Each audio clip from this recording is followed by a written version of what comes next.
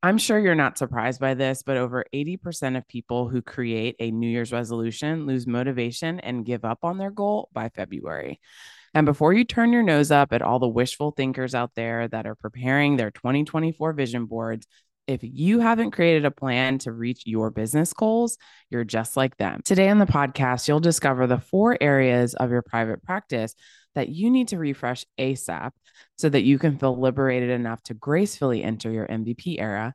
You will learn about the number one go to resource to help you maintain success on your terms, and you will explore why creating a refresh routine will finally eliminate your imposter syndrome.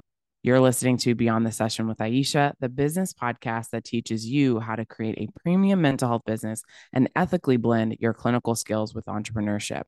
I'm your host, Aisha, a licensed mental health therapist and strategic consultant for mental health industry leaders who are ready to compassionately disrupt the mental health industry, making it more accessible for clients and more sustainable for clinicians. Name it and claim it is not a business strategy, and it certainly won't get you results. How do I know this? Well, out of all of the business owners online that shout from the rooftops, I'm going to make 6 figures this year, many won't reach their goal because they haven't created a plan. And if they do have a plan, it lacks strategy. This is why the first thing my coaching clients inside the Blissful Booking Accelerator do together is take the traditional goal setting and throw it out the window and replace it with an advanced approach I call milestone mapping. Milestone mapping starts with writing down a specific goal, and then you create specific steps to achieve that goal, and fusing each step with my proven strategies.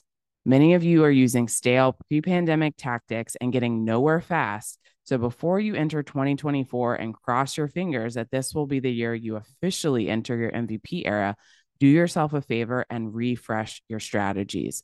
I emphasize strategies because to have a mental health business, you need multiple strategies to reach your business goals. And no, girl math doesn't count. When you have your very own milestone map, the number one go to resource I've created to help values driven therapists like you reach their career, business, and lifestyle goals, you can look forward to maintaining your success on your terms.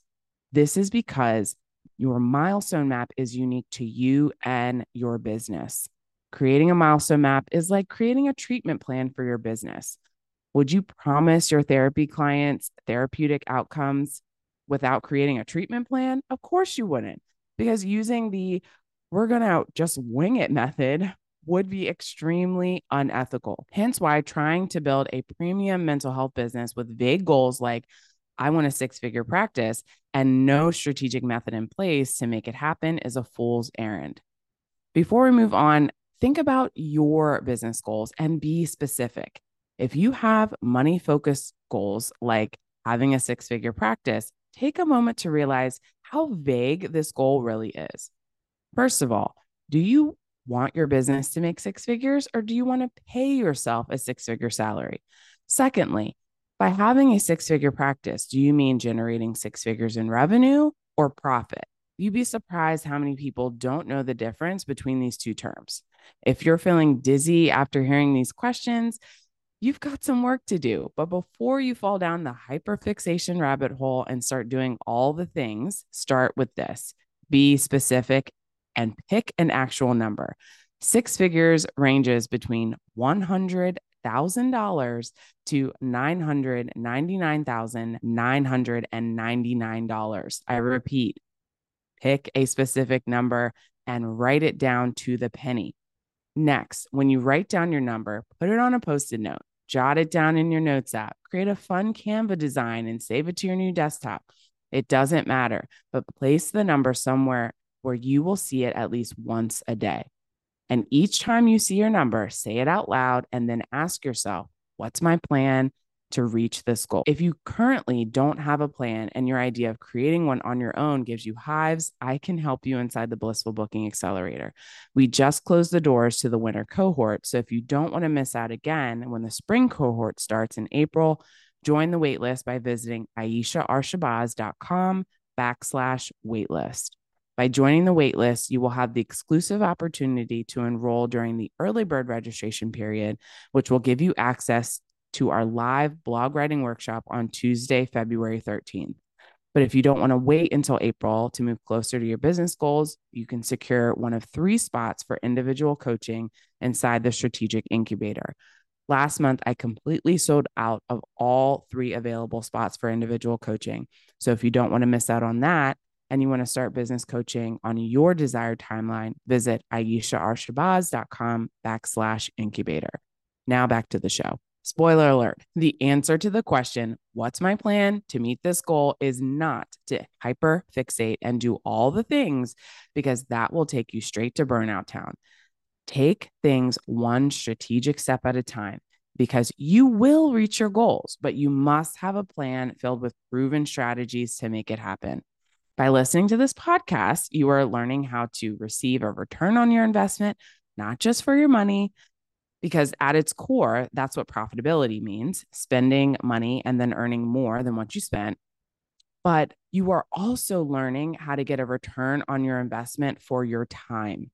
This is why the second element you need to refresh in your private practice is your schedule. My heart breaks for the therapists that are years into entrepreneurship and are still struggling to complete their notes. Getting your notes done was a problem you should have left behind when you were an employee. Can you imagine running a whole business and still struggling to manage your time between your role as a clinician and your role as a business owner? Sounds like someone didn't have a plan in place. If this sob story is resonating with you, chances are you are also having moments where you look back at your calendar at the end of the week and feel like you haven't accomplished a single thing because your to-do list grows longer and longer. In order to sustain all 3 of your roles, your role as a business owner, a clinician, and a human being, it is vital to refresh the third area of your business, your support. I love having a solo private practice as part of my mental health business, but I'm noticed that a lot of solo private practice owners think that being the only one providing therapy also means that you are the only one building, maintaining, and growing your business. So let's take a moment to set the record straight. Just because you are a solo private practice owner doesn't mean you have to do everything on your own. Over the past 3 years, I have hired over 25 people to help me with my business. Do you honestly think I would have the ability to host live events, record a podcast, write 2 blogs, write a book, provide case consultation? The list goes on and on. Do you think I'd be able to do all of that by myself? You've heard me say it once, and I'll keep shouting it from the rooftops. You are not a superhero. You are a human being. And to imagine that one person can do all of this without support is delusional. And frankly, it's very risky. Being a business owner is already risky. Why would you add unnecessary chaos into the mix and try to make it all happen without support? In a future episode, I will go into more detail about who I've hired and why, but just know that the purpose of refreshing your support is to increase your chances of enjoying the benefits of building your mental health business. Even if you plan to expand your solo private practice and shift to a different business model, like a group practice, or you decide to use the 23 recurring revenue streams guide I created and implement one of them this year, what's the point of doing all of this if you're too tired to enjoy the fruits of your labor? I've shared my story alongside your result for your path to a thriving private practice. So, you know, I've been down this slippery slope of golden handcuffs meets burnt out boss babe when I was an employee. I was looped in with their heartfelt mission, attracted to the healthcare benefits package, and mesmerized by the competitive salary. And I eventually realized that those perks came at too high of a cost. I was so overworked that I didn't have the energy to use my healthcare benefits or enjoy the money I was earning because I was so burnt out by being exploited by my employer. And that's why I started my solo private practice and expanded from there. I was tired of being a wellness hypocrite, spending 10 to 12 hours a day, 6 days a week, rocking and rolling around a hospital, helping people live their lives with dignity, while at the end of the day, having nothing left to give myself, let alone spend high quality time with my friends and family. This is why I encourage you to have a refresh routine, because it gives you the space you need to check in with yourself and finally eliminate imposter syndrome. With a refresh routine, you're periodically checking in with yourself to see if you're going in the direction you want, if your vision is aligned with your values, and if you need to adjust your goals based on your current season of your career, business, and life. It is amazing how your self-doubts begin to melt away the moment you create and implement a refresh routine. And really, that's all imposter syndrome really is. It's the internalized insecurities that society has projected onto you. You know better than anyone that the words you say to yourself are powerful.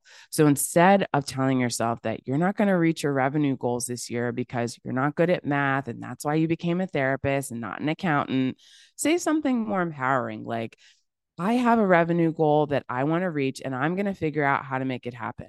Self deprecating humor can be entertaining when you're a comedian on stage.